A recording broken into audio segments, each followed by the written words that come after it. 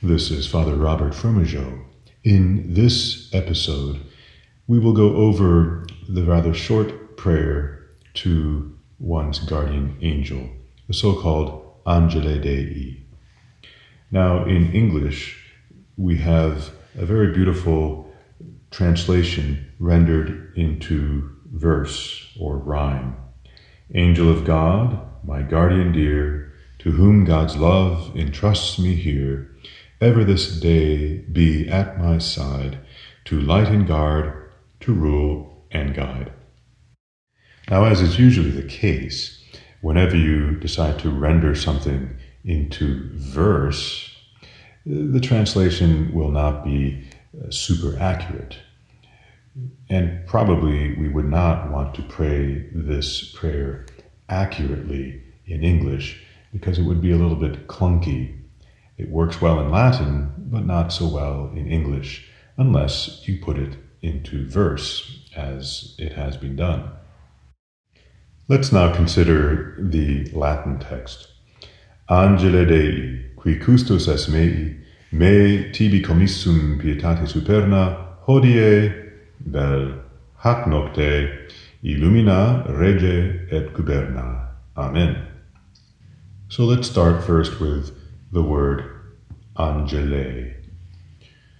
This is the vocative form of the word angelus, which means angel, or more broadly, messenger, a heavenly messenger. So it's in the vocative case because we are addressing the angel.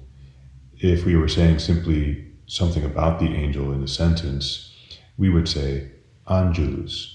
If the angel is the subject of the sentence, Angelus Dei, the angel of God. So that brings us to the second word, Dei. Dei is the genitive form of Deus. Very often, the genitive case is used to show possession between that which is in the genitive and something else, some other word. In this case, it is the one we are addressing, the angel. So we say in English, O angel of God, O angel that belongs to God. So what about this angel? We're going to say something more. There's a relative clause coming up. Qui custos es mei. Literally, you who are the guardian of me. Of course, that's very clunky, so we would say, you who are my guardian. And so, of course, now we know that we're talking about our guardian angel. We are addressing our guardian angel, who happens to belong to God. Angele Dei, qui custos es mei. O angel of God, you who are my guardian. Then there follows a kind of sandwich.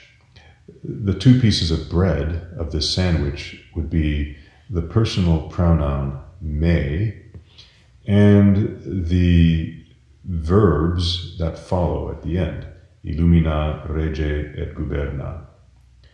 Everything in between is the meat, the cheese, and the tomatoes of this sandwich. Namely, tibi commissum pietate superna hodie, or if you are praying this at night, hac nocte. So first let's look at the sandwich ends, the bread, so to speak. Me illumina custodi rege et guberna. What are we saying?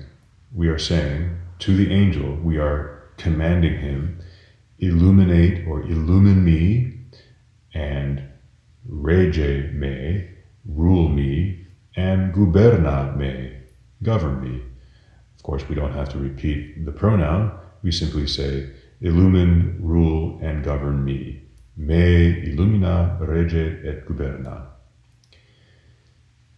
Now, what does the stuff in between the pieces of bread do for us? It's going to further describe both the angel and the one praying. So here's where things get a little bit complicated. We have the words tibi commissum pietate superna hodie, or hac nocte. Let's look at the word commissum. First of all, this is a passive participle. It's the fourth principal part of the verb committe, which means to entrust. Now, as a passive participle, we would translate this entrusted. Now, commissum is in the accusative case, and it's also singular, and it is masculine. So this is making it clear to us that it agrees with the personal pronoun me. So commissum is saying something about the one praying the prayer. Me commissum. It is saying that the one praying has been entrusted. Now, to whom has the one praying been entrusted? The Latin uses the word tibi, which is in the dative case, and it means to you. So, in the context of this prayer, we are saying that we have been entrusted to the angel whom we are addressing. Me tibi commissum.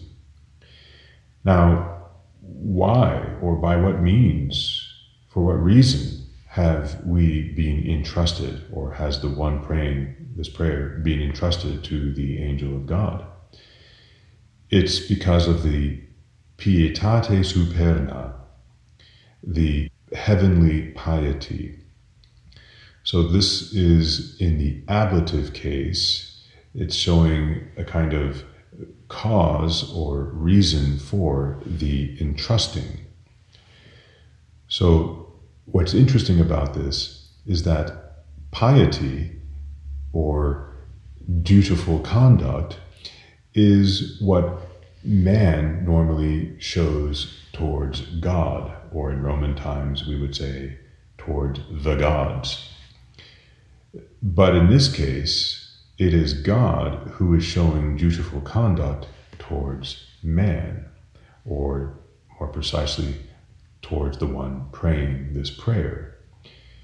In other words, the angel of God, a guardian angel, has been entrusted to the one praying by virtue of the heavenly piety, or more precisely, the divine piety.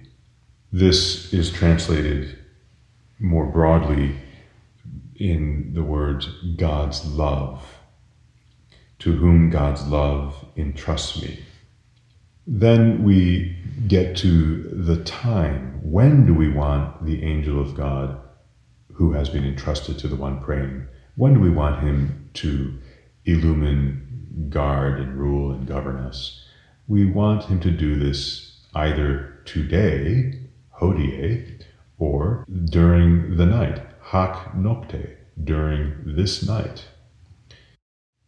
So in the poetic rendition of this prayer, this hodie or hac nocte is found in the word ever this day, or ever this night. And then the be at my side is added. That is nowhere to be found in the Latin. Perhaps a few more words about the verbs that are used in this prayer. These verbs are in the imperative mood. Why? Because the one praying is commanding the angel to do something, namely to illumine, to guard, to rule, and to govern. The infinitive forms of these verbs would have an re added to what you see in these verbs. Illuminare, custodire, reggere, gubernare. Or put another way, in order to form the imperative singular, you simply remove the re stem found in the infinitive forms of these verbs. So illumina, illumine, custodi, guard, rege, rule, and guberna, govern. Let me now recite this prayer from the beginning and see if you can understand it as I go along in the Latin. Angele Dei, qui custos es me tibi commissum pietate superna, hodie illumina rege et guberna. Amen. Iterum. Angele Dei, qui custos es me tibi commissum pietate superna, hac nocte illumina rege et guberna. Amen. Angele Dei, qui custos es me tibi commissum pietate superna, hac nocte illumina rege et guberna. Amen. Certainly the poetic rendition in English of this prayer is very pleasing and beautiful, especially to the ear of a child. And I would certainly encourage everyone to teach his children the English version of this prayer. At the same time, I would encourage everyone to learn for himself and to teach his children the Latin version of this prayer. And I hope that this little tutorial will help you to do just that. Until next time, I am Father Robert Fromageot. God bless you.